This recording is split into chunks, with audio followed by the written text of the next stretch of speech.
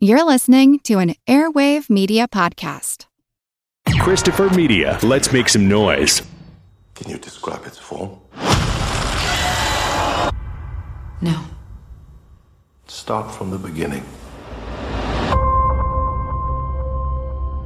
What do you think I do when you're away? You think I'm out in the garden pining, looking up at the sky? Why aren't you here? I gotta leave a day early.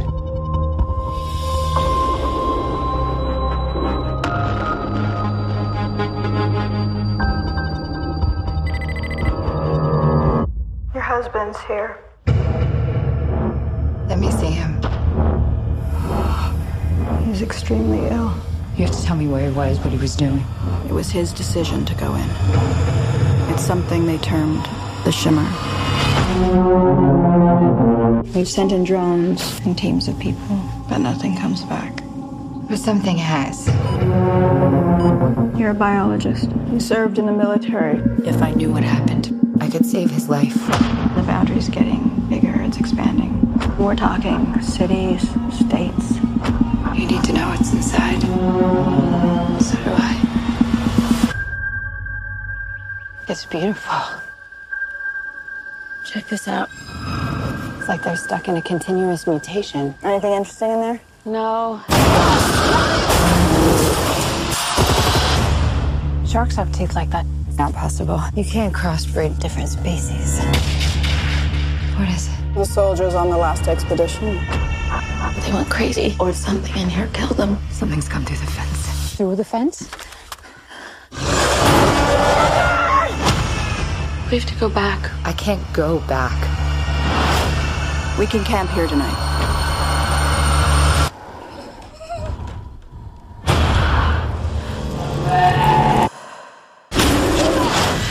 It's destroying everything. It's not destroying. It's making something new.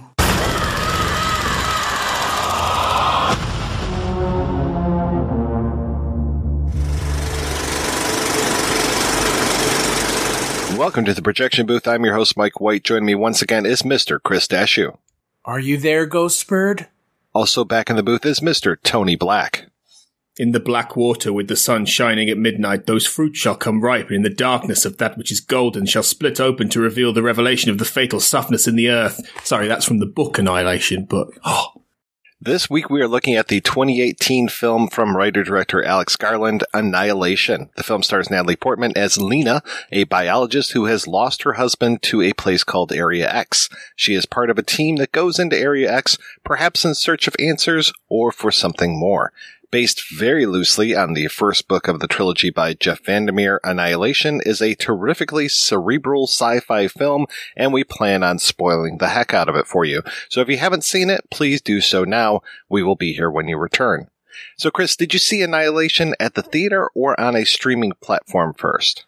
Unlike probably everyone on this podcast and probably a lot of the listeners, I actually saw this in theaters. Oh, what assumptions you make. It's pretty a fair assumption considering how you could have gone to the theaters, watched it, and then illegally downloaded it the same day.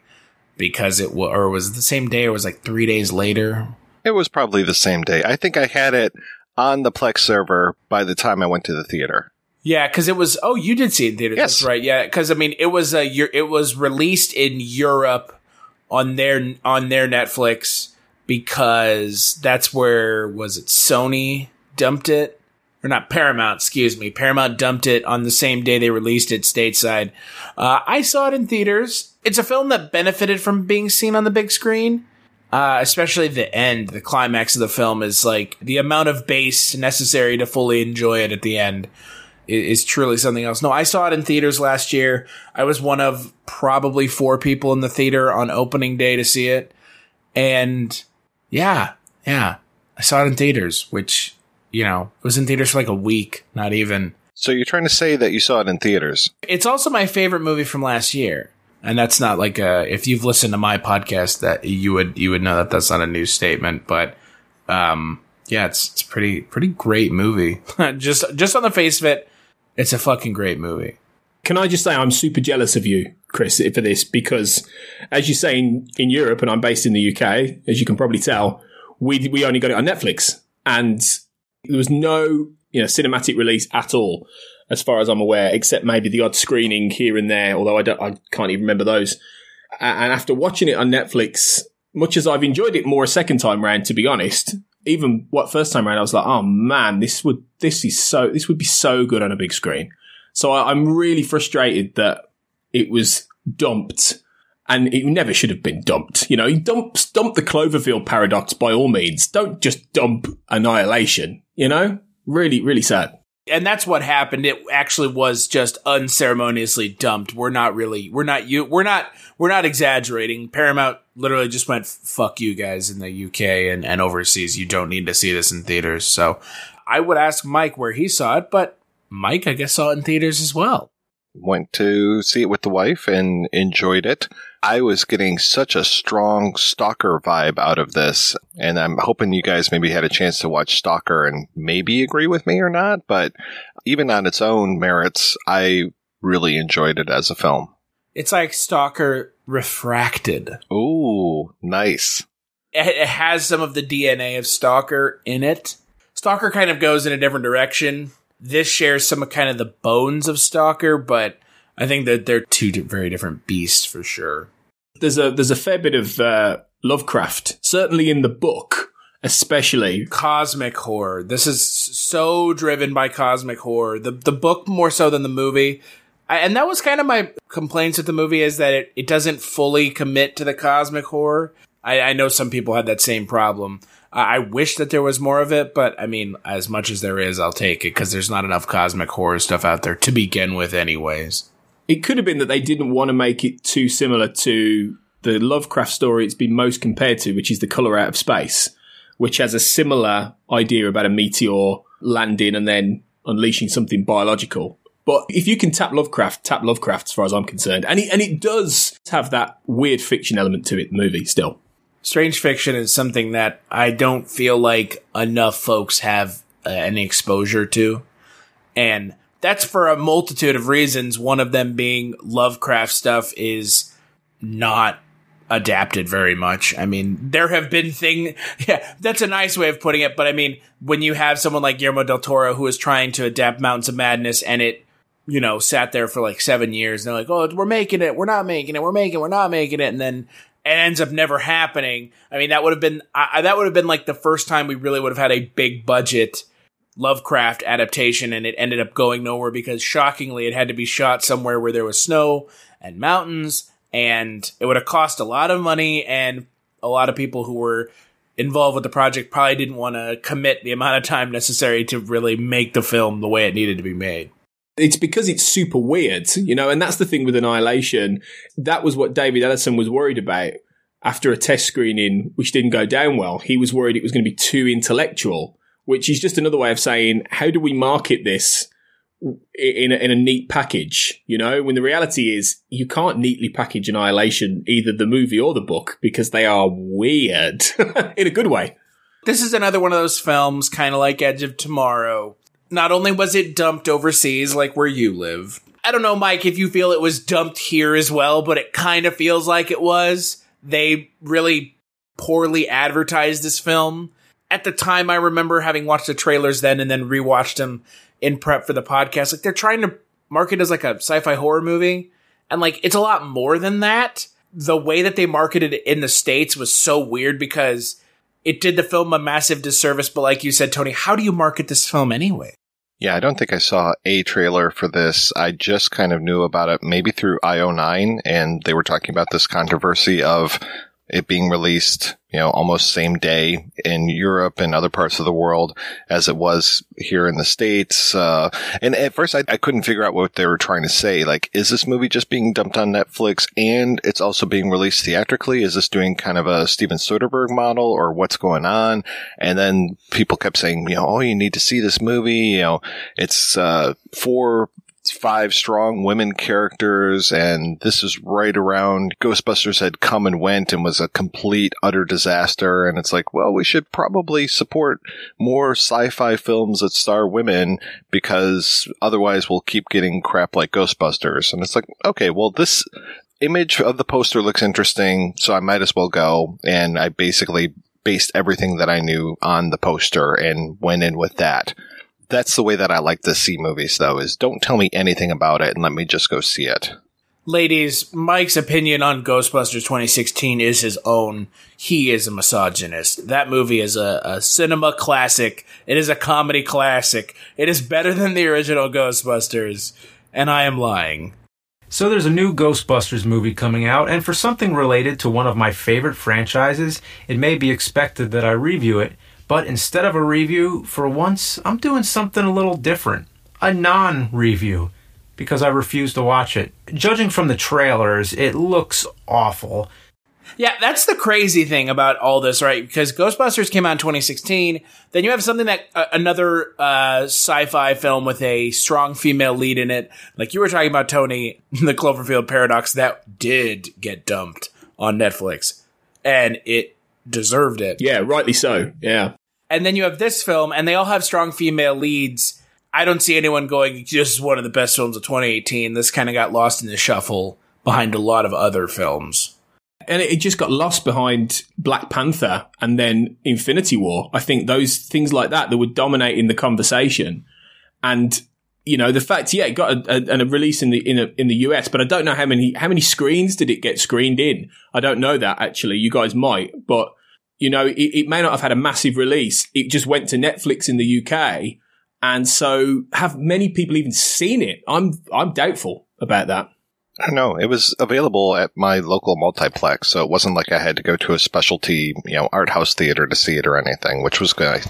I mean, it was on 2,100 screens. But that's a lot of screens. But the bigger point is it's ranked 143rd in opening weekends in February of all time. It is ranked 39 in sci-fi films based on books. So it's not like it didn't make any money. I just think a lot of people went and saw it and were like, okay, what is going on? Yeah, it doesn't provide you any easy answers. And Tony, you talked about the whole idea of something weird comes from outer space and it's biological. And that's almost the beginning of this movie with the whole idea of this meteor coming down, hitting this lighthouse. And that comes after a scene that we have where we've got Benedict Wong interrogating Natalie Portman in this little room, and we don't necessarily know what's going on with that. So we have this mystery revealing itself throughout the film, though we never get that neat and tidy answer that a lot of people really need to have. They need stuff wrapped up with a bow. And with this one, it's like, no, you can kind of interpret it the way that you want to. And I mean, the visuals in this movie are absolutely striking. When that meteor hits the lighthouse, it looks terrific. And everything inside of what they call the shimmer inside of Area X just looks fantastic. The colors are so heightened. Everything is just more real than real. So yeah, again, seeing this on the big screen, it was really something. And there are parts in this one I'm watching it on a TV screen where I'm just like, what am I supposed to be getting out of this? Like, there's one moment where a woman is looking at her fingerprints and apparently they're moving. And I'm like, okay, yeah, I can't see that on my little screen. There's just no way. The interesting thing about the meteorite is, I mean, if you've read the books, which we've all read the first book, I don't know how much farther down y'all went with the book. I went all the way down the rabbit hole. Same. For those who have not read the books, in the third book, you finally figure out where the shimmer came from. Oh, you figured that out? Because I didn't. Can you tell me what happened in these books? Because I couldn't make heads or tails. I mean, let me put it this way. I definitely had to go and do some extra reading. The third book is the hardest to process of the three. Should we talk about the books and just kind of unpack where we are with all these books rather than just jumping into the third one? They're not as good. I mean, I will go on record, I think, as saying that I think it's the first book is really striking. I mean, I read the book before, a good year before I saw the film, at least, and it was one of the creepiest things I've ever read. And it really got under my skin. And then I read the sequels not long before the movie, and they're very different. Authority, the next one, is far more about control as the new director of the Southern Reaches, and it doesn't take place in Area X, I don't think, at all. It's just it's sort of set on the outside. And then the third book, Acceptance, it goes back into the mythology of the history of, the mythology that underpinned Annihilation, involving characters that aren't even in the movie, like the lighthouse keeper and things like that, and the psychologist character. And it sort of brings all three books together, but I don't think it has that raw... They're bigger books for a start, whereas Annihilation is a smaller book. It's not much longer than a novella in many ways, and it just hits you like a ton of bricks and it infills you with all this terrifying weird fiction imagery. So I kind of think that there were a lot of changes made for the movie, a significant amount of changes. Some of them for the better, some of them not, but I don't think you need to have read all three books to necessarily engage with this film. I think they're a completely separate entity, you know? And from what I understand, Garland just read the first book and he didn't go back and reread the book. He just kind of used that as his memory of it to base the screenplay on, which I think is great. Yeah, he wrote it from memory, which is super... First off, Alex Garland, that's fantastic of a thing to do. Again, there is something to be said for adapting a book not entirely from rote, which is fine. Look, there are enough movies based off of books out there that are just a one-to-one adaptation. As Jeff Vandermeer, I don't know how I would feel about that, but at the same time, go ahead and make it your own thing. You mentioned, Mike, jumping into the books. The reason you can actually jump into the third book ahead of all of them is the third book, parts of it take place before the first book, which is what allows you to figure out where the shimmer came from. And the funny thing about, the intro scene of this film where you've got the meteorite and it is, it causes the shimmer. In the third book, you find out that kind of the same thing. It is a meteorite. Those books weren't even out yet when he was writing the script for this movie, which a little bit of interesting synchronicity. I'm assuming Jeff Vandermeer told him. I don't think so. I didn't read any interview saying that. See, I didn't get a meteor at all from that third book. No, I didn't either. I felt like that was a completely... Not say you're wrong, Chris, because I think there's a lot of interpretation to be made. Oh, no, I might be wrong. I could be wrong. I don't care. These books are up to... It is, a lot of this really is, as we said, up to interpretation. For sure. 100%. And I think it's one of those things where I didn't get from those sequels the suggestion that what is called the crawler in the books, it's not necessarily called that in the film, was an alien organism. But it would make sense, So, but it is the fact. I think Jeff Vandermeer was okay with him adapting loosely the core sort of ideas and the core sort of characters, and then doing his own thing with it. I think he understood that. I don't know about you guys. I think that first book in its book form is pretty unadaptable.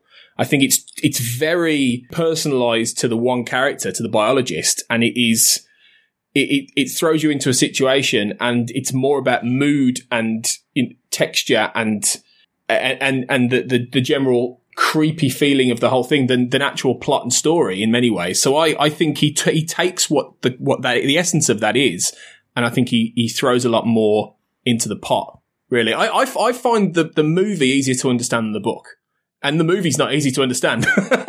No, and the thing is, you're completely right. The book is so laser focused in what it's going for that I give Alex Garland all the commendation in the world for actually being able to turn it into a narrative structure that we get in the film. Because the book also takes place over a day, it feels like not even. Again, this doesn't take place over just a day. This takes place over several days. This is a film that's 2 hours long. The book is only 4 times longer than that. This is a short book. It's less than 8 hours if you're doing the Audible thing. I think it's actually maybe just right at 8 hours. But the second and third book, yeah, I wasn't a fan either. Whenever people always say, "Oh, the book's always better than the movie," they're two different things this time. Literally separate beasts. They have the same DNA of there's this weird area called the Shimmer, and that's kind of it.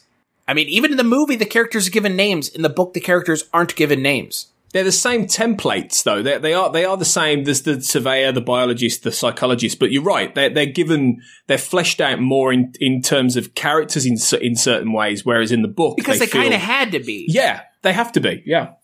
Yeah, and that again goes back to Stalker for me, because those characters in Stalker are the writer, Stalker himself, and the doctor, and that's all they're known as. They never have names. And so it's very much like the book of Annihilation, where it's the biologist, the psychologist, the linguist.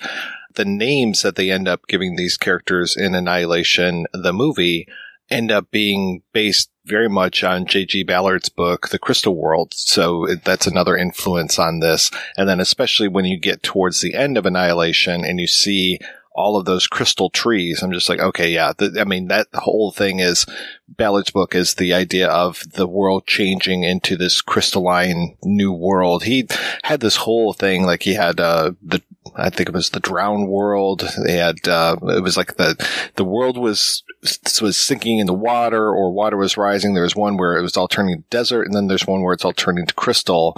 After a while, you start to be like, okay, yeah, I've read this story before, but each one of them has their own merits. I love J.G. Ballard, but I haven't come across that book. But there is something about the kind of style. I think there's something of a shared level of DNA between Vandermeer and Ballard in terms of how they write. I think they present these very, and the movie does capture this, these very sort of stark, almost nihilistic worlds where you don't necessarily feel like there is going to be a happy ending at the end of it, and that that these characters are going to suffer. And it's part of a broader conceptual idea. And they are writing about very different kinds of things. But I think the movie captures a level of coldness and distance, which I think is appropriate given the ideas at the heart of the movie, you know? And you also, going back to the whole Lovecraft thing with the, strange biological entity from outer space taking things over, you don't know who's who or what's what. We're right back into the Thing territory as well, especially towards the end, where it's like, is this really Lena? Is this really Kane? Or, is it, why don't we just sit around and find out and wait till winter comes kind of thing? It's just, we don't know with this, but these people are out in the world as opposed to being trapped in a station in Antarctica. There's the parallels there as well. I think, of course, In the Mouth of Madness is the most Lovecraftian of the Carpenter films, but there's so much Lovecraft in his other stuff, especially in The Thing. And can we talk about how great In the Mouth of Madness is in regards to something like Annihilation? Because, like we've said, there aren't very many Lovecraft things. It's like Annihilation, In the Mouth of Madness. What are you talking about? Like, who is it? Stuart Gordon, all of those Reanimator. The Reanimator. The Asphyx, going back to the Hammer stuff with the Asphyx. I think there's elements of there. I think that the proper adaptations of Lovecraft may not be as good as the ones that are more influenced by him. I know that the book that Life Force was based on, I think, which is called The Space Vampires, that is very, very Lovecraft. I don't know if they necessarily capture that in the book, but I know that the writer of The Space Vampires was like, oh yeah, I was totally going for a Lovecraft kind of a feel here. I think it would be difficult to adapt Lovecraft. Again, much like Vandermeer's novel here, I think it's difficult to adapt Lovecraft precisely because Lovecraft stories, they were always like campfire story retellings. There's always someone it's at the end of a tale and they're telling about the terrible thing that happened in the dark wood or in that house, or the thing I have suffered. And then at the end, inevitably, in almost all of his stories, the person telling the story is doomed and something terrible is about to happen to them. So so trying to adapt that specifically, for a lot of those stories is tricky, but taking the idea, the core essence of those kind of Lovecraftian weird fiction tales where there is a sense of foreboding, there is a sense of doom, there is really a sense that there are no answers, there is no catharsis for anyone, that there is just questions and confusion and fear and terror. And bringing that into a movie, I think is really powerful. Not everyone does it. The far more science fiction movies or horror movies, they have some level of a journey for a character, whereas Annihilation does, but I think it's more about it's about questioning what precisely makes a human being in some senses, both biologically and psychologically and everything like that. And it doesn't, by the end, it's not the answer you might think or might expect. We're going all the way down to the cellular level in this, and one of the first things that we see after the meteor hitting the lighthouse is cells dividing, and then we learn that this is inside of a classroom, and we have the biologist, we have Lena, Natalie Portman, leading this class, teaching this class, and I think that almost everybody in the class is women, if I'm not mistaken. So again, we're kind of foreshadowing what's going to be happening in this film. And then also that the cancer that we see on screen, and cancer is going to be a huge theme to this film, that is cervical cancer. So it's just like, okay, this is something that is much more of a female thing. So we're going to, talk about that as well. And then as we go through, I mean, the one thing that was interesting to me is that I don't think, going back to the books again, I don't think that we know that the psychologist has cancer until maybe the third book. That's the third book. Because the third book, she's like there's 3 concurrent stories, and her story is one of the 3. And so this whole idea of who has cancer, and everyone who travels into the Shimmer in this story, in this Annihilation movie, has something that they're carrying with them, sometimes literally like a locket, and sometimes on their body, like the woman who has the knife marks on her, or slashes on her wrists where she tried to commit suicide, and some of them might have cancer going on. So everybody's got something that they're taking with them, something that they're trying to work out. I mean, there's the one woman who, what was it, her son died, so her daughter died of leukemia. You're right. So again, cancer, and then she, says that she suffered 2 deaths, the death of the daughter and then the death of herself. And she'll suffer a 3rd death pretty soon here. And one of the most horrific deaths that I think that we've seen on film, or not seen on film, but the aftermath is just, oh my God, that's the most bone-chilling scene in this film. One of the main themes of this film is self-destruction and, destroying yourself, either you destroying yourself or you being destroyed. You're choosing to destroy yourself. I mean, Lena's character is essentially traffics in self-destruction, with her kind of destroying her relationship due to her cheating on her husband, even though she doesn't know he's dead yet, or not dead, or... Yeah, who knows when that scene took place? That's the thing. Right. We're not given any context, sure, but then you have the character who's trying to commit suicide, trying to kill herself. Then you have the character of Ventress, who is self-destructing in another way, uncontrolled through the cancer. And then you have the geomorphologist who's talking about how she, I died. She said that, there were 2 deaths, my own, the person I used to be, and my daughter. So it's a lot of self-destruction. But the other thing I wanted to mention, and I don't think it can be overlooked, is the music by Ben Salisbury and Jeff Barrow. If you know Portishead, Jeff Barrow is one half of Portishead. The music in the introduction of this film is amazing. The music is amazing throughout. And the track The Alien at the end of the film is 12 minutes of insanity. I mean, I have to give them a huge amount of credit for really helping set the mood and tone of this film with their music, because it helps get in the mood and set the tone for what this film is going to be so well, just from that intro scene. It works, I think, in many ways similar to what Michael Levi does for Under the Skin, which is a similar kind of movie in some senses, but it's certainly tonally in many ways. But I think again, they're both. I mean, they're both scores that are hard to listen to individually. I'm a big film score fan, as I'm sure you guys are, but I struggle to listen to Annihilation as a score on its own, but it works really well with these visuals, because like you say, it really does underscore everything with a very, very portentous, pallor. It really gets under your skin like the movie does. And I think they really achieved that very well. I agree. Well, the song for me, the Cosby, Stills and Nash song, is so powerful, and the whole idea of that chorus, they are one person, they are 2 alone, they are 3 together, they are for each other. And when that is there on the soundtrack so loud, when she is hugging Kane, who has come back ostensibly from the dead, she hasn't seen her husband, she thinks that he's dead. The person that comes in gives her, or she hugs him, I can't say that he gives her a hug. There's no reaction to it. And just the lyrics of that song, it's just like, oh wow, this is really trying to tell us something. I think that it is a perfect music choice for this movie. It just cuts off, doesn't it? It just when it cuts to her talking to Kane at the table, it just cuts away.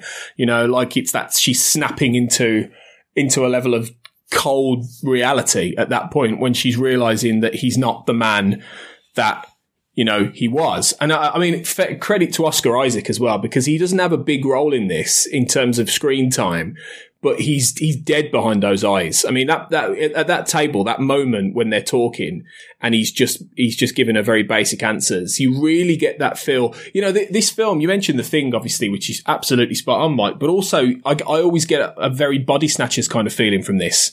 It's which is a very similar kind of idea, obviously, isn't it? It's that same idea of, you are replaced by somebody who is inhuman, and it's not the person that you knew. And that's common science fiction trope in all kinds of things, TV shows, movies. But here, I think in his limited screen time, Oscar Isaac really gets that across, and you can feel the distance between them.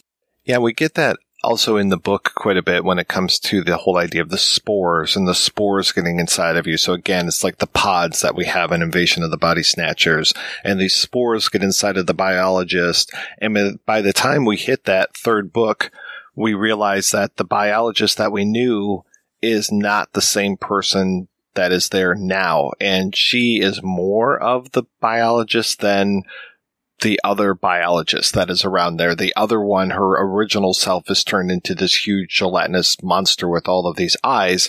And the biologist that we know, or we call her by that time Ghostbird is more of a person than the person she once was. So again, that death and that rebirth into something that you weren't before. And again, she's got this... she is part of the Shimmer. She's part of the Area X, where life is just kind of finding its own way. And we'll talk about that whole refraction of life later on. And then also talk about refraction. You were talking about the Oscar Isaac at the table scene, the way that his hands are being distorted and refracted through the glass of water that he's drinking. Again, I'm thinking of the end of Stalker with the glass of water, or the glass that moves from this little girl's thoughts.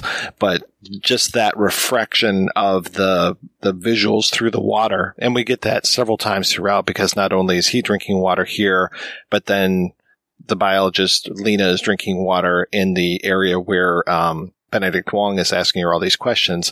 So we have that going through as well, and showing these different distortions and refractions of light and of images, and especially hands as we go throughout here. I didn't think that the glass moved at the end of Stalker because of the child. I thought it was because of the train, but that was just me. That's one of those great debates. Did the top fall, or did it not? The refraction thing in this movie is, I mean, again, it's a completely unique way of addressing how kind of the alien life form and the alien nature of the Shimmer exists. Because I can't think of another science fiction anything where it's about the DNA being refracted and it refracting around one another and being refracted out and reflected back in. It's so weird, right? It's such a weird idea that I really appreciate it, because it's changing their DNA in a way that they can clearly control, but not really, because later in the film, one of the characters just decides to give in and become a plant. Then you have the character of Cass, who her DNA gets refracted into the bear creature on top of everything else. So it's just this interesting idea of like controlled and uncontrolled destruction, because the refraction of their DNA is like changing them so much. That, I mean, at one point, Lena now has a tattoo on her arm. And that's because of someone else in her party who has the tattoo as well. And she didn't have it when she left. And then when she comes back, you can very clearly see it in the shots when she's talking to Benedict Wong. Well, not only does that character have the tattoo, but then one of the bodies that we find inside of the Shimmer had the exact same tattoo. So did she have that before? I don't know. Was it from that body onto her, onto the biologist, or how did that move around, or are there multiple tattoos? But yeah, the whole idea of things are malleable enough that a tattoo can move from one person to another is pretty terrific. Well, and speaking of things moving, the scene where they're reviewing the camera and you see Oscar Isaacs cutting open one of his expedition members, pulling his skin back, and watching his intestines move. I remember in theaters, when I was watching that scene, I was like, what the fuck are we watching now? Like, what is that even right now? Like, I could not, like, because it's such a hard left. Like, all of a sudden, we're talking about body horror, and it's not readily apparent when you sit down to watch the film that there's going to be that kind of body horror. And yet all of a sudden there's a guy who has tentacles and like his intestines are snakes moving around inside of his body. Yeah, in the run up to that, it's felt more like a slow, measured, creeping science fiction movie in some respects. It doesn't feel like that. That's a sudden lurch into horror, and then I suppose they amp that up a little bit. I mean, you've got the scene a little before that, I suppose, where Tessa Thompson gets yanked back by the creature thing in that shack, but it's still not that kind of movie. But I don't think it's ever any of those things, is it? It sort of flits between all of these different styles as part of the entire package. For the majority, after they go into the shimmer and they lose that time, like she wakes up a few days after they've gone in apparently, and they don't remember making camp, they don't remember any of that stuff, which I found interesting that, again, going back to the book, that is all because of hypnotic suggestion, and that they are all trained hypnotically, and the biologist is the only one who can't be affected by the hypnosis, and also that the title of the book, Annihilation, is supposed to be basically a self-destruct command from the psychologist. And when she's saying annihilation, basically everyone's supposed to kill themselves. So I was like, wow. But yeah, when they go into the shimmer and they are at their camp and all that, and they have all their packs on, I mean, it feels like we've been transported to like a Vietnam film, and we've got these women carrying their guns. They look like soldiers, and they're going through, and they don't know, any noise could be Charlie in the bush kind of a thing. And it's like we're in a war film all of a sudden. And then, yeah, when Tessa Thompson gets yanked back into that shack, it's just like, oh shit, we are playing for real now. This is some real shit going on. And that huge crocodile, I guess it is, coming out and just coming up on land, and they're just pumping it full of bullets and nothing is affecting it. And finally, we've got Lena just looking so badass with her gun and all the slow motion bullets and stuff. It's just like, what movie am I watching now?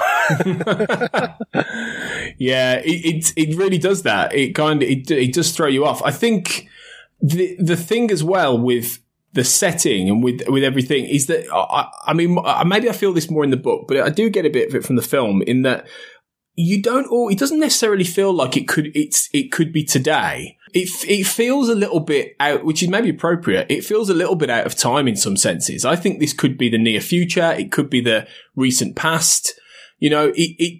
Even though it's clearly, the current age in some senses, I get a feeling of timelessness about the setting and the area. The area is given a little bit more of a placement, I guess, in the movie. But in the book, it almost feels like it could be anywhere on Earth. And it's not far off from being a fantasy world. In some senses, the Southern Reach, Area X, the fact that all these people don't have names in the books makes that even more apparent. The movie does make it a little bit clearer in that sense and a little bit more easy to read and understand. But I still get a feeling of this place being removed from the world we know. Even inside Area X, obviously, it's being transformed and it's strange, undeniably strange. It reminded me in a weird way of Lost, the TV show, in terms of the setting anyway. It being a completely strange, weird world that you just can't reconcile with anything else. Yeah, also in the way that we go back and forth in time is very close to what Lost is doing as well. Not that that's necessarily an inspiration on Alex Garland, but, it's that whole, and because, something like Lost would have been heavily inspired by weird fiction and Lovecraft as well in its own way, but it is all within the same wheelhouse, I guess. Well, yeah, and the whole idea of the island versus Area X, I mean, once they cross into the shimmer, they are separated from the world just as they are separated on the island itself. And that really appeals to me, that idea of the Area X itself. This could be Edenic, almost kind of nature, a place where nature is reclaiming the world. and nature is slowly edging and taking everything over. You know, I don't know if it's mentioned in the movie, but in the book, there is a lot of talk about how it might be in the film actually, that it is changing the environment and it is building something new.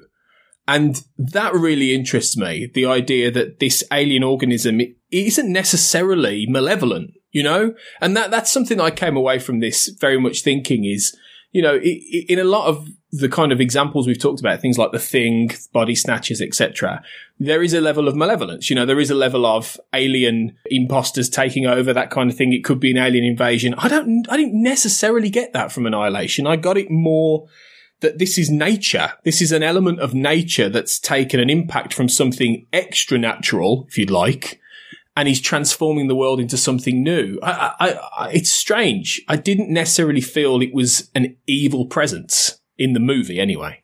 It's meant to be up to interpretation, right? And I would agree with you that I didn't sense any malevolence with the shimmer or, you know, what came out of the meteorite, which is, you know, the shimmer. But yeah, I think the idea is that it's supposed to be left up to interpretation, because what the movie is talking about is not, like you guys said, it's not about, you know, doppelgangers controlling the world and going out and wreaking havoc. It's about going somewhere and changing and then coming back and not being the same person you once were.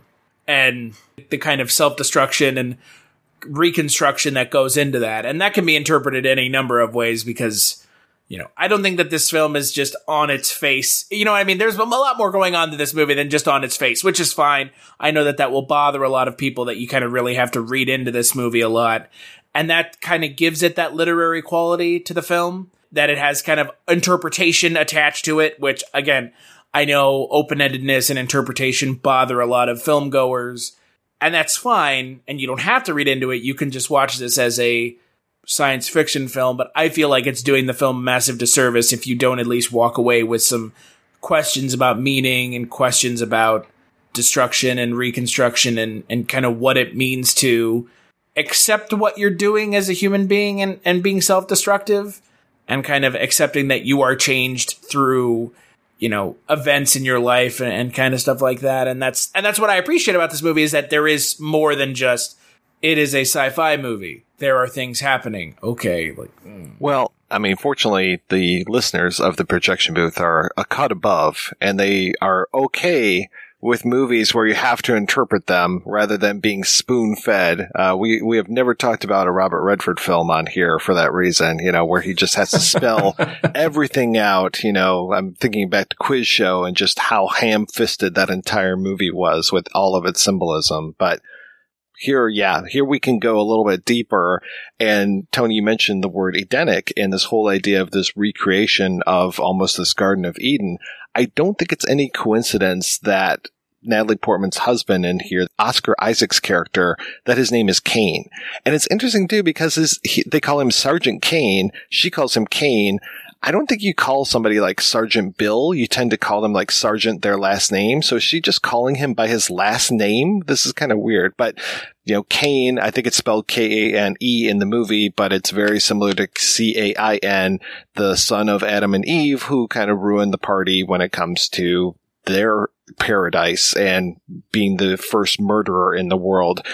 So I think that that's very intentional that he get a name, because again, in the book, I think that he is only referred to as the biologist's husband. He doesn't ever get a name in there.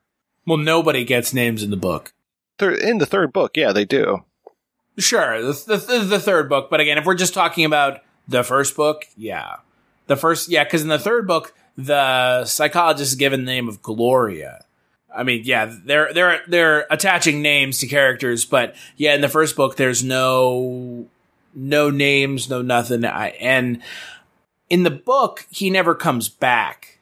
Or I guess he does come back, but then he dies immediately. Yeah, and maybe he comes back as an owl, because that's the whole thing too, is the way that...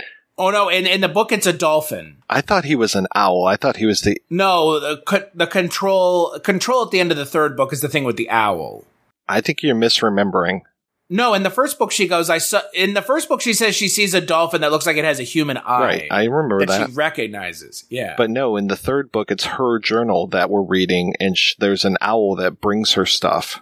Yeah, but doesn't the control at the end of the third book become an owl? I don't think so. He crawls into the light at the end of the book after being injured and becomes an owl. I swear to God, I'm not misremembering. I love the idea of people listening to this who haven't read the second and third book thinking, what the hell are you guys talking about? Shut up about the books. I mean, look, realistically, I'm not sure a lot of people are going to go and read the second and third book. I mean, I can't really recommend them, personally. No, and by the way, Mike, you're right. It was the guy he turns into a rabbit at the end of the book. Well, that makes total sense. The first book makes more sense than the second and third book. Yeah, and speaking of giving characters names, if you've referred to this woman as the psychologist throughout 2 books, or the director she's also known as, if you start calling her Gloria, I'm not going to know who the fuck you're talking about, because now we have characters with multiple names, and same thing with the biologist, like biologist, Ghostbird, whatever her real name is. Well, and then the lighthouse keeper is given a name as well. Evan or something? Saul Evans, thank you. Saul, very, very, again, very biblical. I like Evan more. His name is Evan. Well, what's his boyfriend's got a name too. I understand their choice to give the characters names in the movie, definitely. I think it would have been very difficult for the characters all through a movie to be running around going, "Hey, biologist," or "Hey, psychologist." It would have really been, okay, it's much easier to do that on the page. But so it's interesting that he chose Cain. What is that saying about what men do to paradise? I mean, that was one of the big questions I came out of this with was, what is it saying in that all of these expeditions, were both male predominantly and militaristic, and then you send in 4 relatively level-headed women with different skill sets to try and unpick the problem, and then it reaches what is a final conclusion. It takes them confronting this annihilation and this self-destruction to essentially destroy the issue. At the end, obviously, there is an open question about Lena and Cain, but it feels like Area X has been dealt with. So what is it saying about men, this movie? And I'm not entirely sure, except that men have more of a penchant for real self-destruction that affects more than them individually. But I'm not sure. And I should say that if you are ever in some sort of maybe hostile environment, one of your teammates has been attacked by a crocodile who has shark teeth, all this kind of stuff. If there's a video cassette or a memory card waiting for you there, don't watch it. It's probably going to be bad news. I mean, it's going to show it's going to show not spider guts, snake guts. Yeah. I mean, but that's happened in so many movies where it's just right. Oh, here you go. Here's the tape of what happened before. Again, going back to The Thing, it's okay, here you go. Here's the Swedish Norwegian camp, now try to figure out what's going on. And I think they had video tape of them going out to the ice and all this stuff and digging up the creature. And it's just oh man, it's never a good thing. You are never going to see something good on there. It's going to be yourself saying, hey, if this is me talking to you, you've got a wet towel wrapped around your head and people chasing you. Well, and the other thing about all of it is, especially when it says for those who are coming next, it's oh yeah, okay, great. Let's really not. You could probably stand to not watch this video. And that wonderful, it looks like mold that has grown in the guy's body, which is torn in two, and all the mold growing out of it and all those different colors on the wall. I mean, oh, it's absolutely the imagery is, again, the imagery in this film is amazing, but the imagery with the exploded corpse up against the wall is some of the most striking imagery in the entire film. And there really is no explanation for it in many respects. It's just there. It's just this terrible thing that happened to him. And what did that? That's what I love about this. That there are certain things you're just how? That's great. That's really great. Yeah, it goes from he has the guts of a snake to he is just exploded. Is that the same dude? Yes, I would assume so. Because he's got the tattoo. Well, he's also because he's up against that wall. I thought that once the crocodile attacked Tessa Thompson that, things were really getting going. But once that videotape plays, it's like the starter pistol going off, because it's like that. And then within minutes, we've got the bear attack, and it just goes after that. I mean, it's not a fast-paced movie by any stretch of the imagination, but just the weirdness starts to happen sooner than later. They're closer together. Like, even just like those weird little images of those deer-like creatures, and we see one, and then it doubles, and am I correct that they have flowers growing out of their horns? Out of their antlers? Yes, that's right. It's so weird. I mean, it's gorgeous. The melding of, humans or animals and like plant life is really interesting. I think that's really, again, it comes back to the body horror aspect of the film. And it comes back to that refraction of the DNA, because, we're coming up we're talking kind of the scene, the film kind of scene by scene a little bit. We're coming up on the bear that is part human, and then the scene with Tessa Thompson where she becomes part flower. And by becomes part flower, I mean she literally disappears. She becomes the environment. And that refraction of the DNA is so...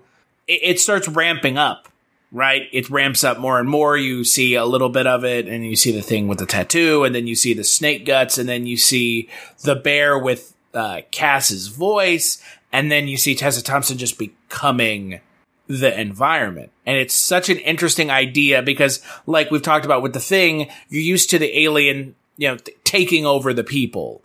And this, it's not really taking them over. It's just kind of dissolving them into something else. What other film this reminds me of in a weird way, even though they're very separate genres? Event Horizon. Well, apart from that scene on the camera, with the intestines and things, which is just, you see things like that in Event Horizon. Just the idea of this environment completely consuming you and taking you over and transforming you into something completely different, and even though that's a spaceship in space and it's the idea of hell literally brought back, and they're very different films. Again, it's that kind of, again, is quite Lovecraftian weird fiction in its own way. So yeah, it's riffing off different things. One thing that Garland talked about on some of the extras was that the whole idea of the flower people, the people that they almost look like the shadows of people that have been recreated as flowers. And we have this like playground and these figures of families or individuals that are made out of plants that are flowering. And he said that he might have been influenced by Alan Moore when it comes to that. And then even just thinking in Alan Moore's Swamp Thing in particular when it comes to that. But I know he didn't create Swamp Thing, but he had a really amazing run on Swamp Thing. And if you haven't read Alan Moore's run on Swamp Thing, I highly recommend it. But I know, again, going back to Lovecraft, I mean, Moore was a huge Lovecraft fan. The whole ending of The Watchmen was basically a Lovecraft nightmare. So I think so many creators take a cue from Lovecraft. I mean, Stephen King's another one who happily says a lot of my stuff is rooted in that kind of Lovecraftian fiction. So many, even... I mean, The Mist, come on. Well, yeah, exactly. So much of it, and that's, I think a lot of it goes back to what he created. A lot of this complete, as Chris said it at the start, Chris, this cosmic horror, this purely indefinable sense of something that you cannot quite understand and you never will. And you do get that with Annihilation. The idea of how the DNA reflects and what it refracts and what it's turning people into. It just is a little bit beyond everybody, even though it fits with the thematic idea of biology and, mitosis and reproduction and things like this. And there's a lot of imagery Garland throws in there about that. There is still this idea that these people are never going to quite understand what's going on. And it leaves you at a remove. But it's if anything, I think it tethers you more to Lena as a character, because she's trying to figure out a way back to her husband, I guess. I mean, that was the kind of journey I felt for her. She's trying to figure out a way to get back to the man she knew, even though she's lost him. And that's what she realizes at the end.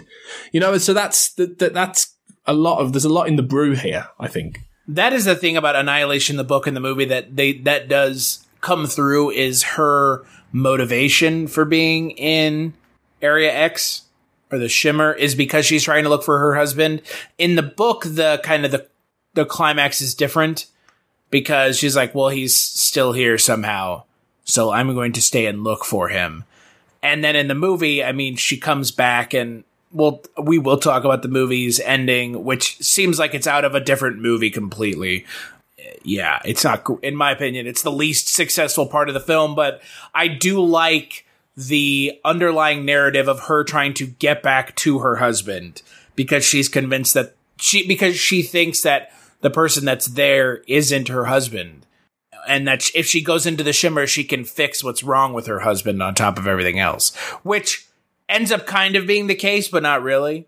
I don't know, and you guys might disagree with this, but I feel like she's the only character in this who isn't self-destructing. That everyone around her, like you guys have said very well before, are for various reasons, whether they've got cancers or they've lost someone. Yes, she's lost her husband. She hasn't. He's there. She's trying to figure this out, to understand what it is in order to try and get him back and to reconstruct what they had. But in the end, to do that, and this is the question mark at the end of the movie, does she have to annihilate? Does she have to self-destruct? Does she have to destroy herself almost to get back to him? And that's what I took from it, that she is different from them in a different way to the book. In the book, there is that whole thing about the conditioning and things like that she doesn't have, that they do by the Southern Reach and things like that. But I just felt like that's why she stood out from it. There is a possible counterpoint to that in the affair she's having, or she had. My whole thought was she's self-destructive as well because the affair, again, we're not given any context of when the affair happens, but I just kind of assumed or read into that it was happening after her husband had left. But it's also self-destructive because that guy is married. Yeah, that is true. Yeah. She's knowingly being a destructive force in someone else's life and letting someone else self-destruct through the use of her, if that makes sense. And when he's gone, I mean, it sounds like he has left her many, many times before. Kane has left Lena many times before. The way that she asks him, can you tell me where you're going this time? And yeah, it feels like she's got a pretty regular booty call set up with this guy, Dan. Once Kane goes out of town, okay, come on over, the husband's out. She's not doing her part to support the troops. Maybe that's not the case then. It does complicate things, I think, that affair. It sort of makes her, in a way, it's her flaw, I guess. It's what makes her less virtuous, I suppose, as a protagonist. It's interesting that they threw that in there, I think, that of her sleeping with somebody else, because I don't think that's from the book. No, I don't think so either. Though I could be wrong. I mean, she could be sleeping with an owl or a dolphin. I'm not really sure. What about an owl dolphin? Okay, there you go. Whoa, that's where this... yeah, imagine if they'd adapted that. Welcome to the Shimmer, folks. Because we get a bear with a human skull, and it is horrifying. That's the scene that really sticks with me when it comes to this movie. That's the scene that sticks out to everyone, right? Oh, yeah. The whole idea of the character who gets eaten by the bear, that her final fear and scream gets caught inside of the bear so that you hear her yelling, help me, and it's actually the bear growling. Oh my God. And when it comes in and starts doing that, and all our characters are tied up at this point except for the one woman who is, her past is that she was an addict of some sort or drunk. So Anya, I think, is her name. And everybody else is tied up, and here's this bear coming in, screaming with this woman's voice. Oh, and then, the side, it took me a little while to even see that it's kind of a bear skull, but then on the side, it's a human skull, and it's like one eye shared between them. Oh my God, the design on this creature is just fantastic. Again, I would like to point out that for me, and I don't know how you guys interpreted this, but my interpretation of this scene is that the character of the morphologist is the bear, part of the bear, because they talk about it again in the book. They talk about it again in the book that like things are being refracted and that the character is changing into things. I mean, like you said, Mike, about the thing with her husband being the owl and the character at the end of the third book becoming a rabbit. Like, I just kind of interpreted that the bear creature was the morphologist who had been refracted into the bear. Well, I mean, this is the thing, though. This is where I think what's interesting about the refraction and that what Area X is doing and what the organism does is that it kind of makes no distinction between any parts of nature. It almost brews everything up into one single organism, one single DNA that then combines with everything else. You know, I mean, there's that scene early on where I think it might be Lena, where she talks about the flowers, how they look different. The plants look different, but they have the same structure. They have the same cell structure, and it shouldn't be, you know? So I think it's almost like there's a homogeny to it all, that this organism is trying to make everything essentially one thing. And in a sense, that's terrifying, in that, yes, it might look like this paradise, but at the same time, what it's doing is it's completely removing any individuality. And it could almost be like one collective singular organism with different strands in nature. And I think, and that bear, yeah, I agree with you. I think it is her. And I think it's terrifying. That thought is terrifying. Well, that's why it's screaming, "Help me," is because she's stuck in there. And it's like, you know, she wants out, because again, if you were all of a sudden refracted into this bear monster, you'd be fucking terrified too. I mean, you'd want out as well. Yeah, and when that bear attacks Anya, that is just, again, absolutely horrific. It just, the struggle, her up on the stairs and then being snatched down. Oh God, it is amazing.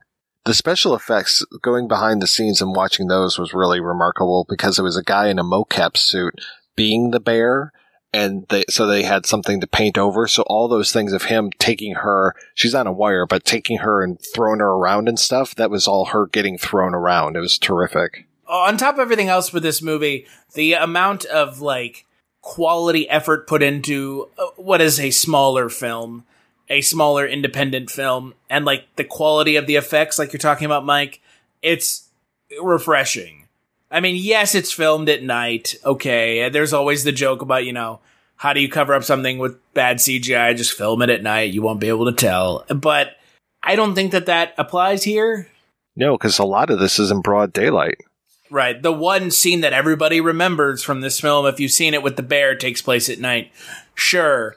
But so much of the film is like, it's really well done. Like the quality of the CGI and the effects is really well done. I mean, I know it's not really an independent film. I mean, it had studio backing behind it, but it's treated like an independent film the way it was released. Yeah, but you've also got to remember, this was made for between $40 to $50 million. And they don't make films for that much anymore, do they? You know, that now, really, the budgets for those kind of movies far more are parlayed into TV shows. You know, and you might have, I mean, it's a surprise in a way that Annihilation wasn't made as like a 6-part, you know, miniseries for Amazon, you know, or for Netflix, and that Alex Garland did it there. It's surprising it was a movie in a way, because for that kind of budget, you know, it's unusual that it even was made into a film in the first place.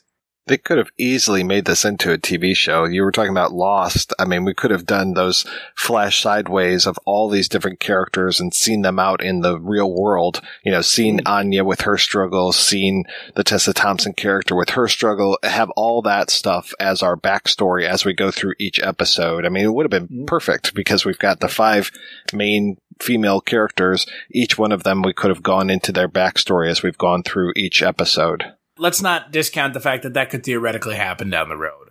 I mean, you just make the show called Southern Reach and be done with it. The book trilogy is known as the Southern Reach trilogy. Just call the show Southern Reach and cover all 3 books, and there you go.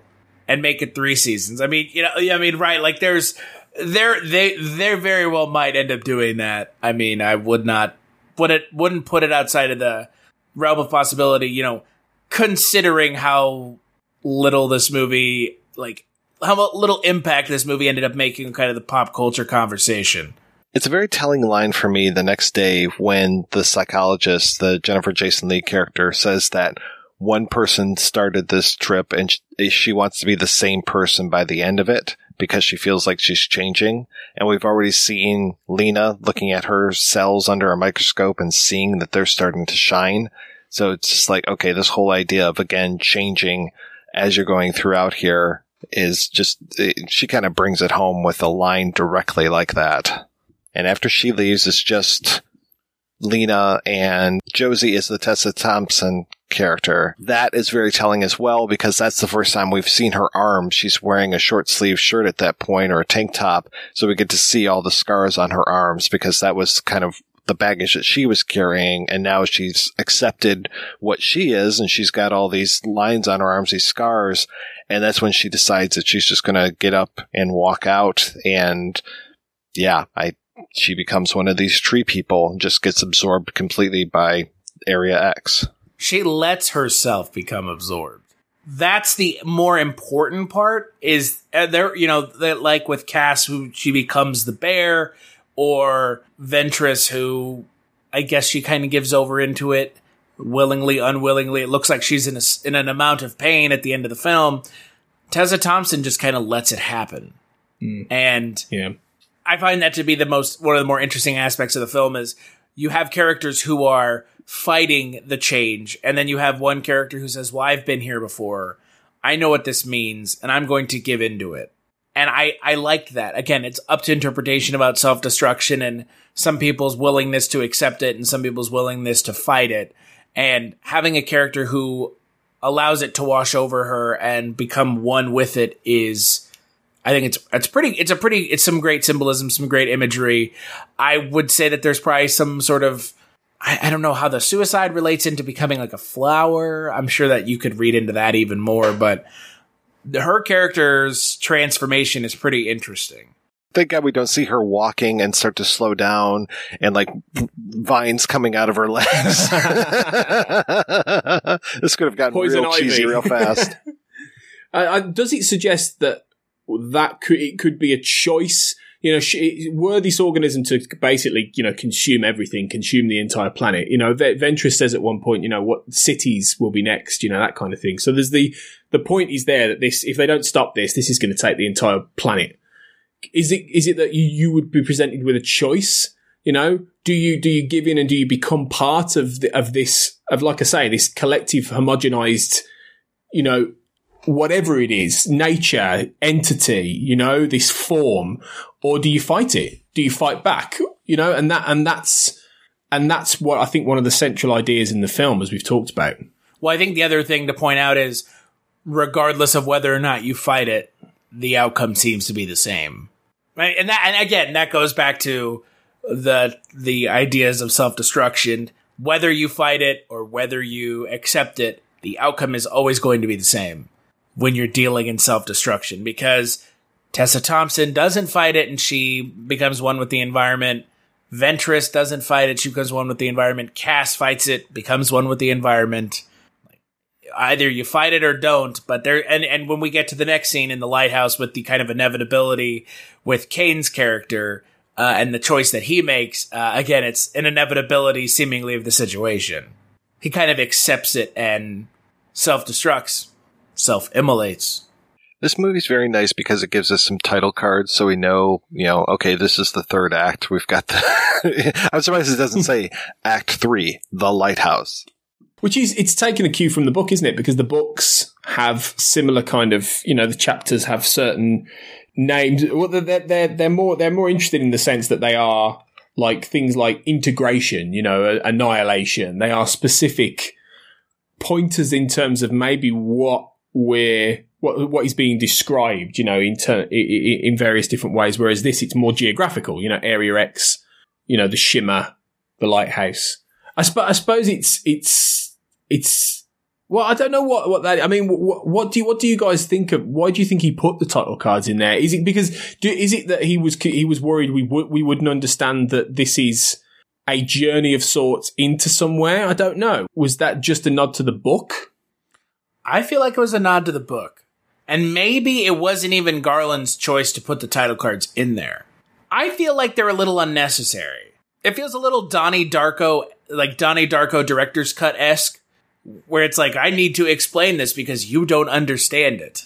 Because that's the whole thing with that, the second version of Donnie Darko that ended up being the director's cut, is Richard Kelly has all these weird title cards that are trying to kind of give you an idea of what's coming up next. And this film kind of does the same thing. It's like, we don't really need any of this.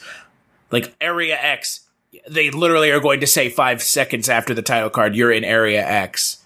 this is the lighthouse. Like, really? We couldn't tell. It looks like a lighthouse. Like, what?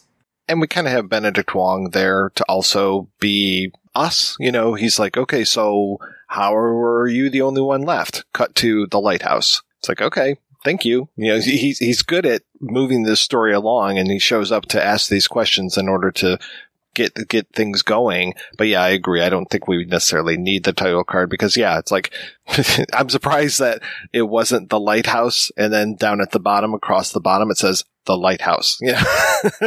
It's like the Washington Monument. And then it says Washington DC. I do like the Benedict Wong stuff though. I do like the bookending sort of in media res nature of that, you know, in that it adds to that sense of foreboding and doom. You know, at the very beginning, we find out some of these characters don't make it, you know, before we even meet them. You know, you get names like Shepard and this kind of thing and Wennick and all this. And she says dead or don't know. So you know that these characters, something's going to happen. So I think it adds to that sense of what you're going to find and builds up that expectation. Yeah, it's an interesting framing device that a lot of movies have tried to use it. And a lot of them don't work because it almost like it sucks the life out of the film because then you're like, oh, there are no stakes now. But in this film, it gives a sense of, like you guys have said, a sense of foreboding that really works. Or it's that mystery where it's just like, okay, well, we know that they're dead, but how are they dead? Why are they dead? What happened here? And yeah, once we get to the lighthouse, like I said, those crystal trees that are outside, very reminiscent to me of the Ballard stuff. And then those freaking skeletons and skulls and everything all lined up outside. Oh my God, that just again sends shivers down my spine. Yeah, the imagery in this film is fantastic, isn't it? If nothing else, Alex Garland, you know, I'm not a huge fan of Ex Machina, but I can appreciate the imagery in that film. And then when you come to a film like this, I mean, this film is just chock full of just amazing imagery. Yeah, he's kind of hit or miss for me a lot of times because it's like, I mean, I like the first 2/3 of Sunshine, but I really hate that third act. The Tesseract, I did not think was very good. And then I don't know how much, what was the whole story with Dredd? Because the movie Dredd is one of my favorite films. I love Dredd a lot. But that was was it him being kept out of the editing room or was it the guy who's listed as director now being kept out of the editing room? There's a whole controversy about that, but that was one of those where I was like, okay, I don't know what your original vision was, but what we ended up with was fantastic. Well, and the thing about the original script for Dredd is it was supposed to be about Judge Death on top of everything else. As a huge fan of Judge Dredd, they have yet to put that in a movie, and I want that so bad. Like all the judges in a movie with Judge Dredd, because I feel like that would be amazing. But the thing with Dredd with Alex Garland, like, it's one of those, like, the story behind it is as interesting as the movie. But the surprising thing is as well that he didn't actually direct those two. You know, that's the thing. He's only directed Ex Machina and Annihilation. Ex Machina, I think, got a bit more of a reach and a bit more of an impact than Annihilation has. But for years, he's been playing with a lot of these big, broad themes that are very deep rooted in science fiction, but they are very nihilistic in many ways. You know, you only have to look at like the 28 Days Later and, as you say, Sunshine and Never Let Me Go. He's interested in these worlds, these quite dark, cold worlds where there are characters who are in some sense doomed. And I think he's one of those directors who is going to, I don't think he's ever going to become a J.J. Abrams, you know? I think he's always going to be doing... We already have too many of those. I think we don't need any more. Depending on what you think of those kind of directors, you know, I think he's always going to be a fairly cult director making stuff that is a little bit outside of the mainstream in some senses. And I think when he gets a bit too close to that, his ideas and his visuals and what he's trying to say get a bit too weird to be pigeonholed and boxed. And I think that's why he was a great fit for Annihilation, you know, in that sense.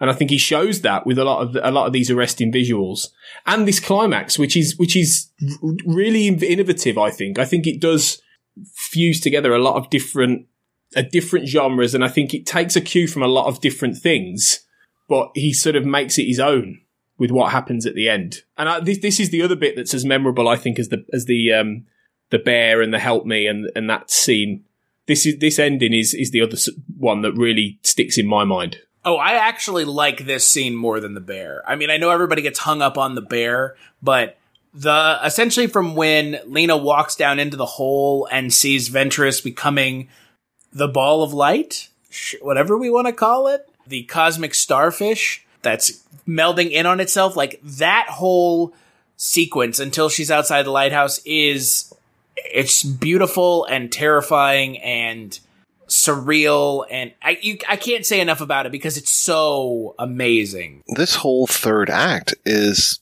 like a movie unto itself. I mean, it has acts inside of it. It has the subplots inside of here, because even before she crawls in that hole, she gets to see what ended up happening to Kane. And just that little sequence itself is fantastic. Again, we've got this, what I say, if you find a videotape, don't play it, but here she goes. She's going to watch the death of her husband. And after he sets himself off with this phosphorus grenade, that we then get another version of her husband coming in and looking back at the camera. Wow. Just holy shit. What am I watching right now, right? And then, yeah, going down into that hole. When she goes down into the hole, I was reminded of the end of Phase 4, which I know not too many people have seen, but it's kind of a similar thing when we go into basically the ant colony kind of thing. Ventress going off into the ball of light. And even before she does that, I was trying to see, is her face different? Jacob's Ladder, man. Some Jacob's Ladder stuff going on. It's weird. Is her face different when she is towards us and her back to Lena? That's what it looks like. Okay. The lighting is a little dark. I think it's this whole scene is meant to very much wrong foot you in many ways. I mean, and the thing is, what I thought was interesting about what they do with this is that he completely changes the significance of the lighthouse. In the book, there is another structure called the tower. And there's this idea that the tower, everyone is fixated on the fact the tower has steps going underground into a hole, and they keep calling it a tunnel. And she keeps saying, no, it's a tower. It's a visible structure going up. And you've also got the lighthouse, which is a separate thing. But he kind of amalgamates the two here, and he puts the tunnel in the lighthouse. You know, he lets things go. The one thing I'm really sad that he didn't include is the writing on the wall, made out of like biological sort of letters and vines and things, because it's this really like stream of terrifying, weird consciousness where things like, where lies the strangling fruit that came from the hand of the sinner? I shall bring forth the seeds of the dead to share with the worms that, and it goes on and on and on. There's no punctuation. It's just like a stream of strange consciousness and this prophetic, you know, weirdness from whatever's at the bottom of this tower. And he kind of loses that, but I think he does include the idea of there being this.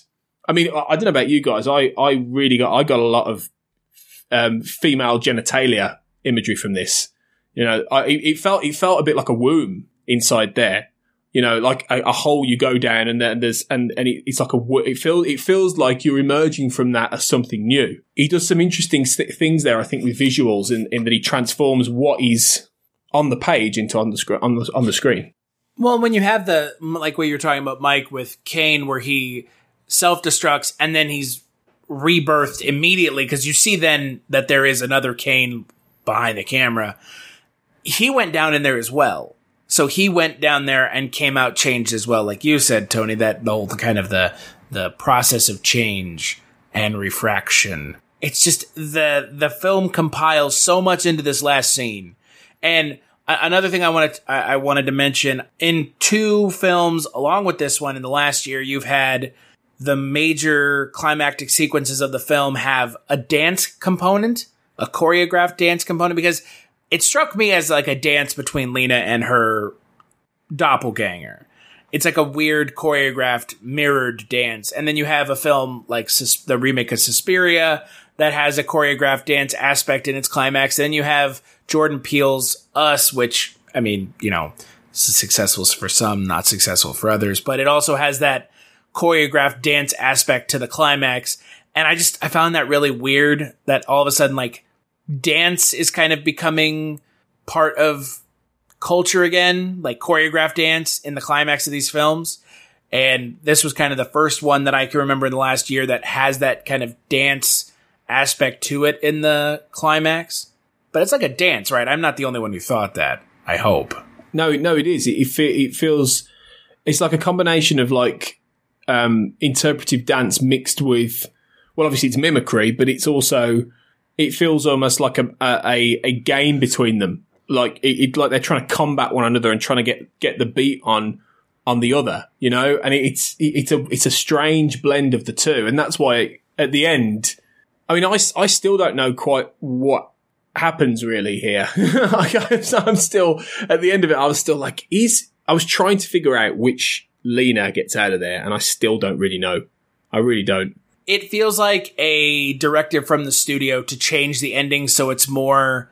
I just don't like the ending where it's like, is it Lena? Is it not? That feels out of like a cheap horror movie, and it's such a trope that's been used so many times. It's like, the real one didn't escape. Is it really Childs? Yeah. Right, yeah. It's like, shut the fuck up. Like, we don't need this now. Is Deckard a replicant or not? Like, oh my God, shut up. Like, no one cares that much. Yeah, I mean, there are 1,000 YouTube videos that are just like, okay, here's the ending explained. It's like, fuck off. I don't need that. And Blade Runner 2049 doesn't help with any of that, which is fine.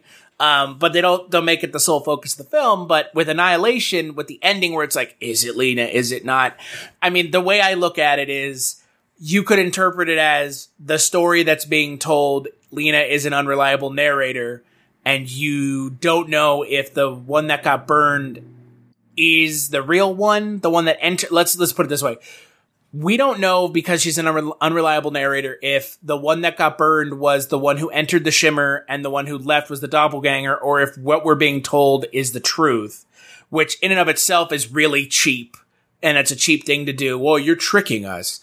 The way I interpret the ending is the one who entered is the one who left, but she is changed inherently anyways. And you see that throughout the entire film. You see that her DNA is changing long before she gets to the lighthouse.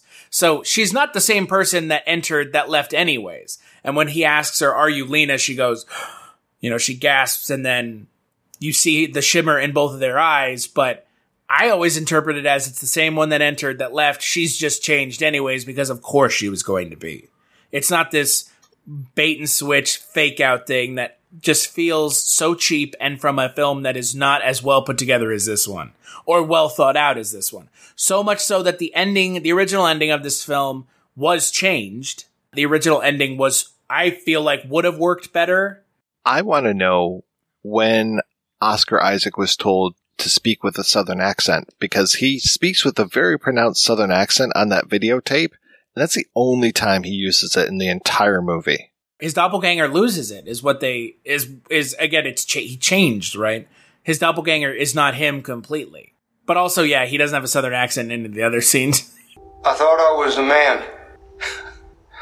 I had a life. People called me Cain.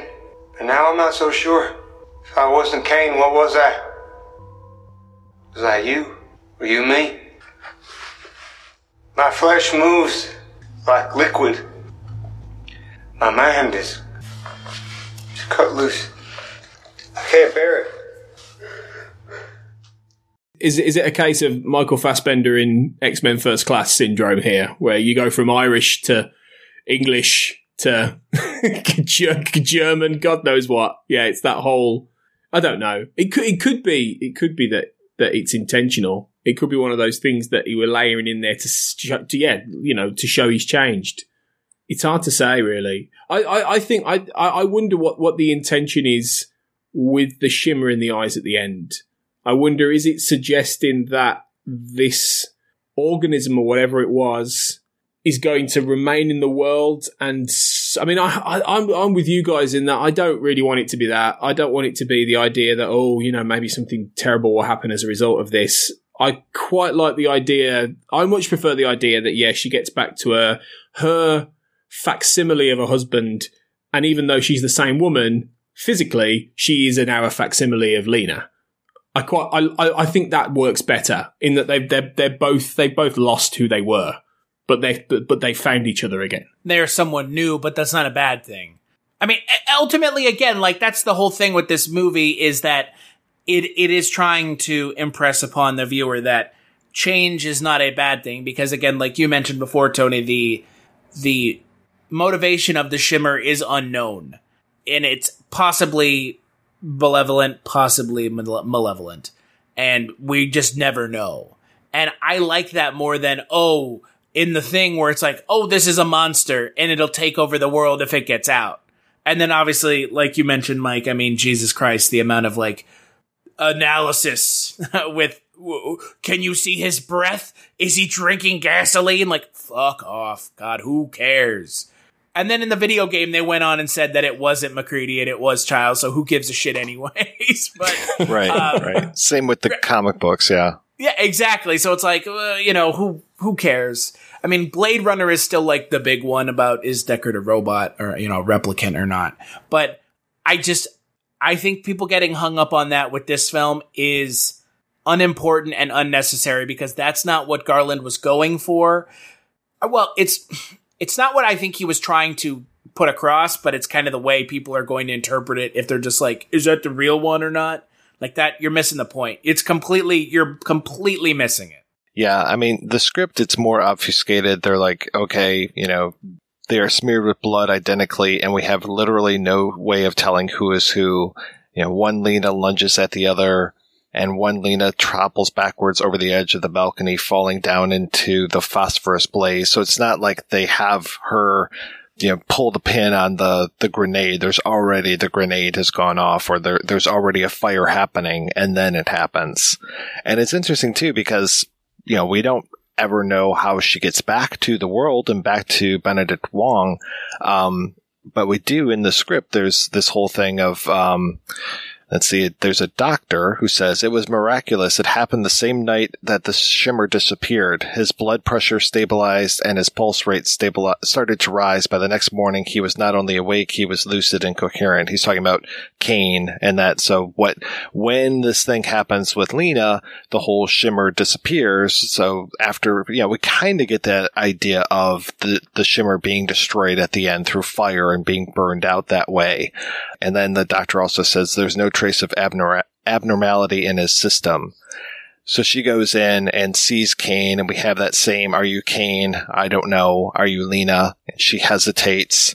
And then it says behind her, we can see through the windows to the night sky. In the sky, we see a shooting star, then another, then another. Cut to the lower atmosphere, night. The shooting stars are falling meteors. As we saw in the beginning images of the film, a hunk of rock burning as it falls through the Earth's atmosphere. And as the nearest meteor splits apart, we see its core, something shimmering, cut to black, the end. So this is only the beginning, basically, when it comes to this stuff. And yeah, I don't really want this to be an alien invasion film. I just want it to be what it is. And I'm happy with what we ended up with. I actually think that ending could have worked because it comes back to the inevitability of self-destruction, and that regardless of the destruction of the Shimmer, it's coming anyways. It ties back into the self-destruction of the film because, look, I mean, like you mentioned, Mike, as far as I'm concerned, you've got damned if you do, damned if you don't. You've got this ending where it's Thing Blade Runner-esque, where it sows questions of who is the real Lena. And then you've got the other one, which is now it's an alien invasion. So which is less of an obnoxious way to end the film? Right. I mean, it's obnoxious one way or another. Is it the who's who question, or is it the aliens are invading now? But again, I think if they had gone with the original ending, that is the one that's in the script of all of a sudden, here's the inevitability of the Shimmer coming anyways, even if Lena destroys it, and everyone is going to be changed, and there is going to be a change in the world, maybe for the better, like you mentioned, Tony, where we don't know what the Shimmer is, maybe for the worse. I think that's a more compelling ending, even if it is kind of an open-ended sequel-y ending than the Shimmer is in each other's eyes. It's like, I mean, I've heard this called like an eco-horror film, and that really strikes me pretty well because the way that the Shimmer is rewriting DNA, and that inside of the Shimmer, we don't have people necessarily, and it's an absolutely gorgeous, pristine landscape. And yeah, maybe it's kind of nature fighting back. Maybe it's what the happening should have been, where nature is like, okay, here's enough. You guys just kill each other, kill yourselves, and we're off to the races, and the world is reset. Because it seems like that's what the Shimmer is trying to do, is just like reset the world. We don't see any sort of, plastic debris any place inside of here. What? No. Tony mentioned Under the Skin. This also reminded me a little bit of Arrival. It could have been some of the music cues as well, but also that we have another fairly strong female lead character. And I really appreciate this movie, Arrival and Under the Skin, for having these strong lead female characters in a sci-fi movie that aren't constantly being undercut and having the rug pulled out from under them, like Jodie Foster in Contact, where basically she just gets humiliated for 2.5 hours. Yeah, she does. I love Contact, but yeah, that is true actually, and I think it's a sign of the times. Contact was made in 1997. And I think things have changed. Female representation in movies has changed enormously since then, or it's on the verge of changing, or it's in the process of change. And I think, it does come from the book. Vandermeer wrote 4 female characters go into the Area X. It's not an invention for the movie, but it's not a cynical thing just to sort of capitalize on female representation or anything. It is faithful to the book, but at the same time, it's more interesting that it's women. I think it's more interesting that Lena is the main character as opposed to it being Oscar Isaac and it's a bunch of guys. I think if you had a bunch of guys going there, you have a completely different film altogether, And I think it's more. I don't know quite how to describe it. I think it makes. I think you're able to get more into the ideas, the underpinning ideas about this change inside a human being, through the prism of rational, capable women going into this area in the wake of gung-ho military men and untapping what's in there. I think it's a deliberate, conscious choice that works for this story. I think it's nice, too, that women are the ones that are capable of creating new life with a little bit of help, but this whole idea of the creation and that women are creators really helps out as well when it comes to the whole idea of the new life coming out of Area X. Hence, going back to the womb idea, the idea that the lighthouse becomes a womb, the idea of rebirth, the idea of transforming into something new. And it is. The film tries to maybe sell you on more of a sinister route with this, but I think if you look at it from a different perspective, and there is obvious horror, the bear, the savage death that some of these people have. But if you look at it from a different point of view, it could be read as the birth of a new life form, a new organism, a new version of our Earth. I really like the eco-horror thing you mentioned, Mike. I think that's a great theory, actually. I think that fits in a big way. And it fit in terms of our timely conversation right now about climate and about environment as well. I think it all fits nicely into that brew. So I like reading it in that context. Well, and that's why the idea of the original ending, I think, works towards the eco-horror idea more. Is all of a sudden, it's inevitable. And then you have the idea of the Ouroboros tattoo on her arm, where it means, it's infinity, and so it's bound to keep happening. I mean, again, that would build on everything. And this, I mean, again, this film is just chock full of interpretation and imagery and everything that a good cerebral sci-fi film should have. And surprisingly, they go for, almost 2 hours without making any sort of queef jokes, which I thought from watching Ghostbusters was the common thing that women do when they're together. What? The feminists are taking over. Yeah. I mean, this movie's not nearly as good as Ghostbusters 2016, primarily because it doesn't have any queef jokes or wonton soup jokes. Oh, God. How many wontons in the wonton soup? Yeah. 3 wonton soup jokes in that movie. That's very important. We need those. You can't, if it was 2, the movie would collapse. But since it's 3, it's the perfect number. The movie succeeds 100%. I am so sad that you and I have both seen that movie. And I saw it in the theater. So did I. Yeah. Opening day. Boy, not a laugh was shared in that entire theater. All right, we're going to take a break and play a preview for next week's show. On a distant planet, a great kingdom was ravaged by beings who came from the future. to conquer the universe.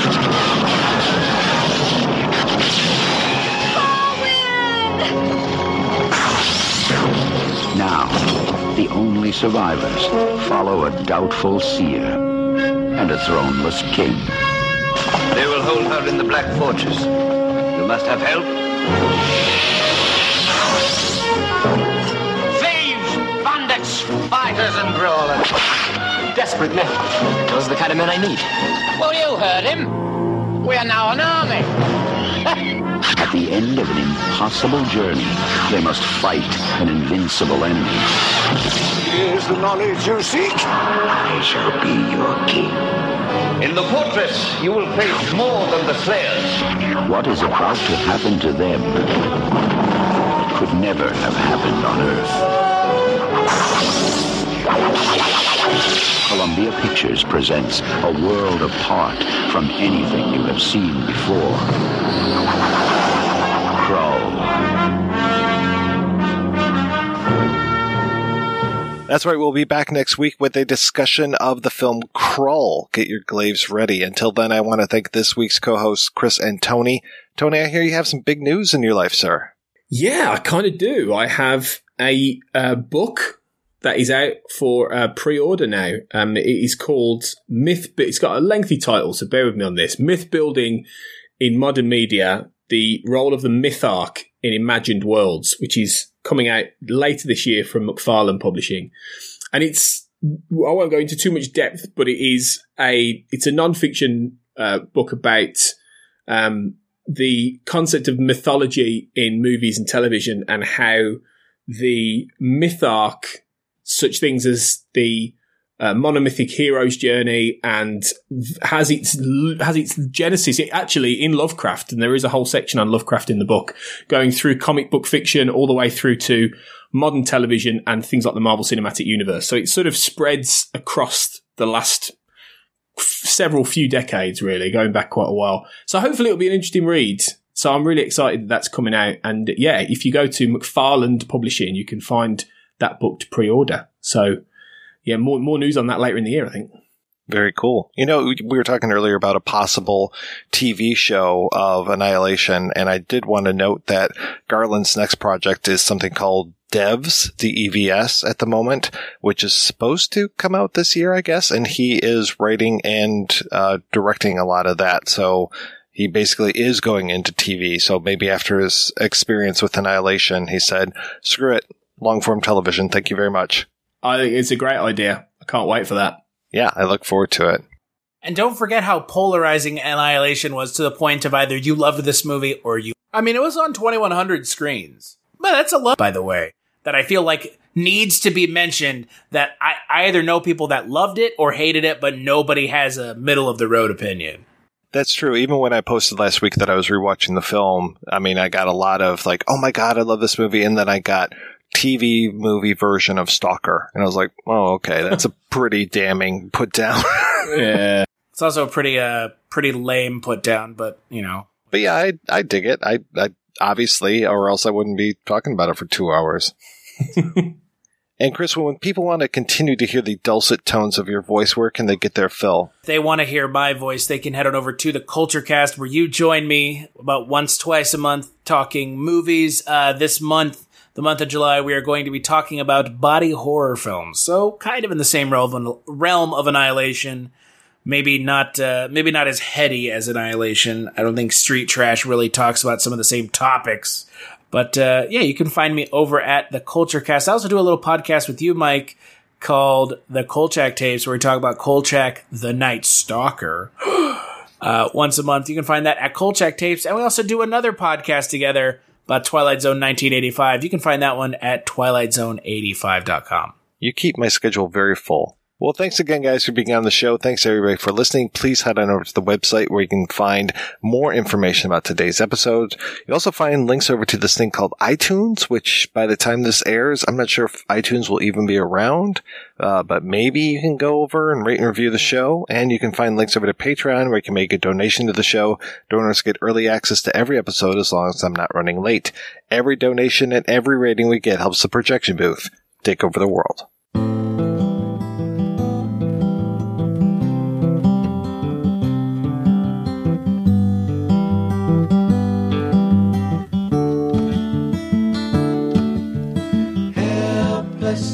hoping her harlequin hovers nearby, awaiting a word, gasping at glimpses of gentle true spirit.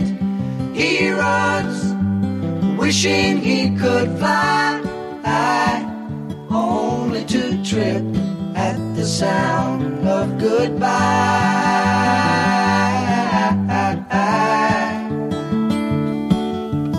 Wordlessly watching, he waits by the window and wonders at the empty place inside. Heartlessly helping himself to her bad dreams, he worries, did he hear a goodbye? Or even hello? They are one person, they are two alone, they are three together, they are for each other.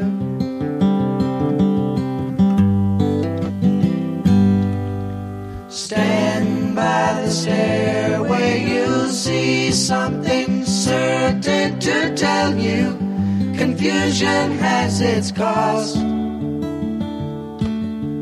Love isn't lying, it's loose in a lady who lingers, saying she is lost and choking on hello.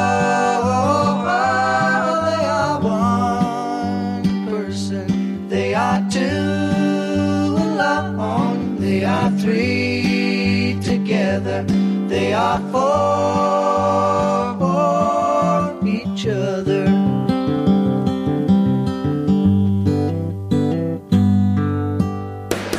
If you enjoy this show and want more people to know about it, head on over to iTunes, leave a comment, and rate it 5 stars. Make sure you like and share us on Facebook, and don't forget to follow us on Twitter. Just search for Christopher Media. Thank you in advance for supporting Christopher Media by clicking on the PayPal button and by clicking through to all the sponsors who support ChristopherMedia.net. Most importantly, we would like to take the time to extend an extra special thanks to you. Christopher Media could not exist without your support. Thank you for visiting ChristopherMedia.net, and thank you for listening.